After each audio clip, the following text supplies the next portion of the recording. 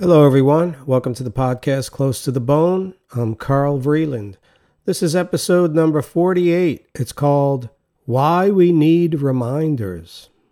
Before I begin, though, let me say that if you enjoy the podcast, please share it with others and/or give it a rating or review on Apple. Also, please subscribe to my free newsletter on my website or just sign up for a free membership. This will give you full access to my blog post, the podcast transcriptions, and more. Just go to carltvreeland.com and go to the support page. Also, please don't forget to follow me on TikTok, Instagram, Facebook, LinkedIn, and Twitter. My handle is at carltvreeland.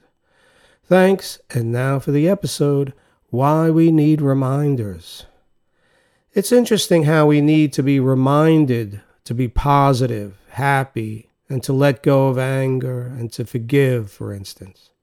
We have no problem complaining, being angry, being distrustful, worrying about things, and expecting negative outcomes. We don't need to be reminded of that. We don't need assistance or coaching for any of that.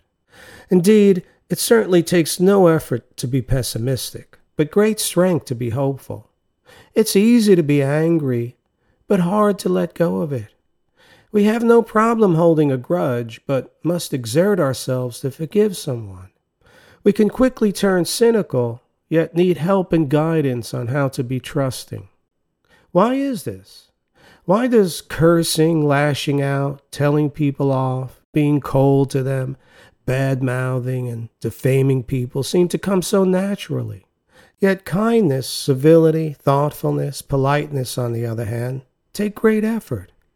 Harsh speech takes no effort. In fact, we could call harsh speech lazy speech. But on the other side of it, loving speech takes thoughtfulness, skill, and effort. So again, the question is, why is this? Well, like with most things, there isn't one answer. For sure, it's our upbringing and training, so to speak, and it's what we are exposed to by way of models, such as our parents and family. It's also the culture we are raised in and the TV shows, movies, and advertisements we are fed. For certain, a lack of guidance and discipline during our childhood years could have led to objectionable behaviors and habits, such as bad tempers, lack of self-control, and such. And yes, sometimes it's due to genetics. Actually, with that in mind, there is our default mechanism. We are hardwired for negativity. We give more attention to what could go wrong than anything else. We are built to keep ourselves and our kin safe from danger. Problem is, in the modern civilized world, this bias is unnecessary and causes us problems. We are seldom, if at all, in dangerous situations. That said, many of us are slaves to this negativity bias, which it is now called. And this is partly because most of us lack an awareness and understanding of it. And most certainly, few of us, if any, are given the skills on how to avoid falling victim to this bias. Now, we can't get rid of it, nor do we want to. Ideally, we should learn to harness it, control it, and use it to our benefit when needed. Now then, how do we do that? Well, we need to start noticing it.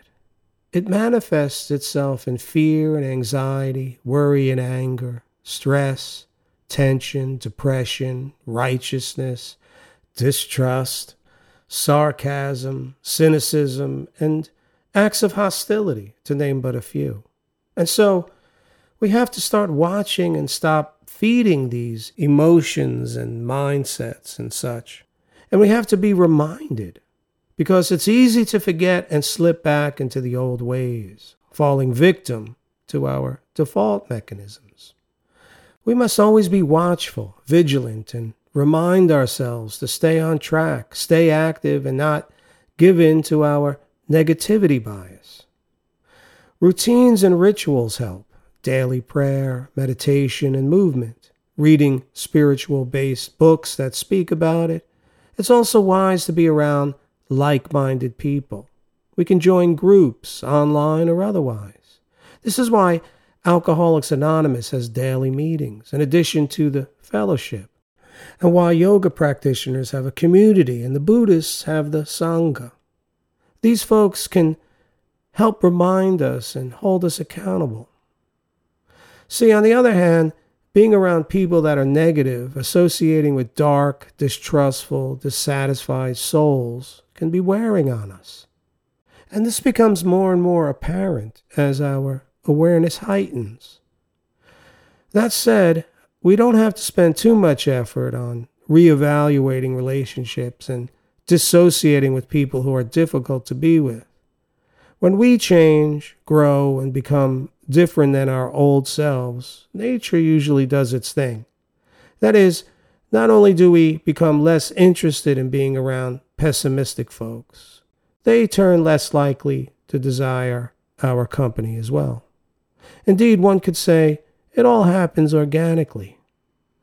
Speaking of organic, nature also has a way of reminding us to stay on track. As we progress and experience life in the light, as it were, when we turn more positive, purpose-driven, and peaceful, falling back into our old negative mindset becomes less and less comfortable. And that discomfort, and hence loss of inner peace, never mind harms done as a result of our anger or such, well, it all gets uglier. More than that, it doesn't feel good in our bodies.